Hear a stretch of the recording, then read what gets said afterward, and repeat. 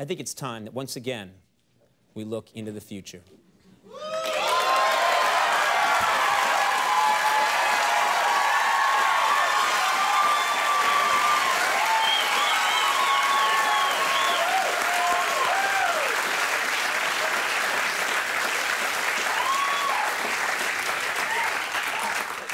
The future, Conan? Oh, that's right, Megan Mullally. Let's all look to the future, all the way to the year 2000.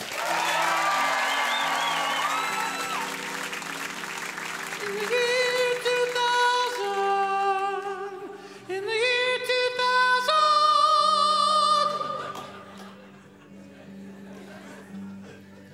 2000. President Bush will solve the problem of illegal immigration once and for all when he renames the United States Big Mexico. In the year 2000.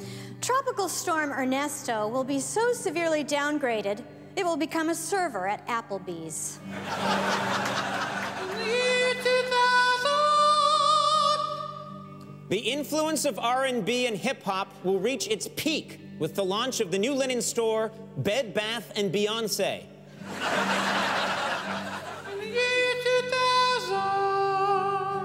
Dogs will develop functioning thumbs and larger brains, but will keep the information a secret so that we will continue to pick up their poo.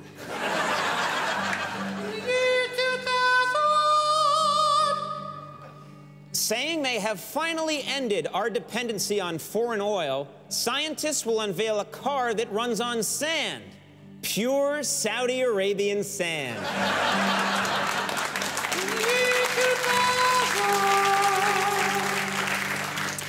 A couple will attend a party. Once they are there, they will discover that it's actually a marketing party for products that they don't really need.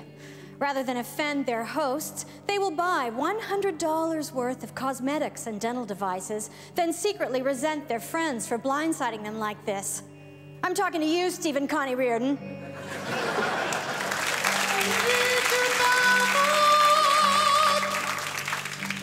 The famous Rice Krispie characters Snap, Crackle, and Pop will die tragically in a fire. Ironically, Pop will snap, Snap will crackle, and Crackle will die of smoke inhalation.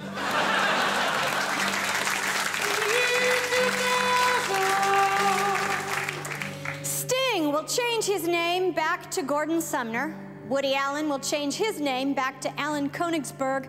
And Conan O'Brien will change his name back to Rachel Saunders.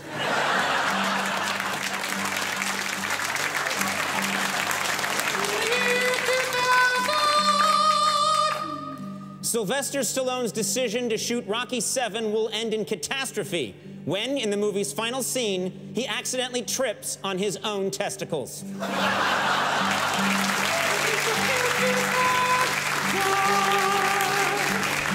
likes that one. Megan Mullally, everybody. Our thanks to Megan Mullally.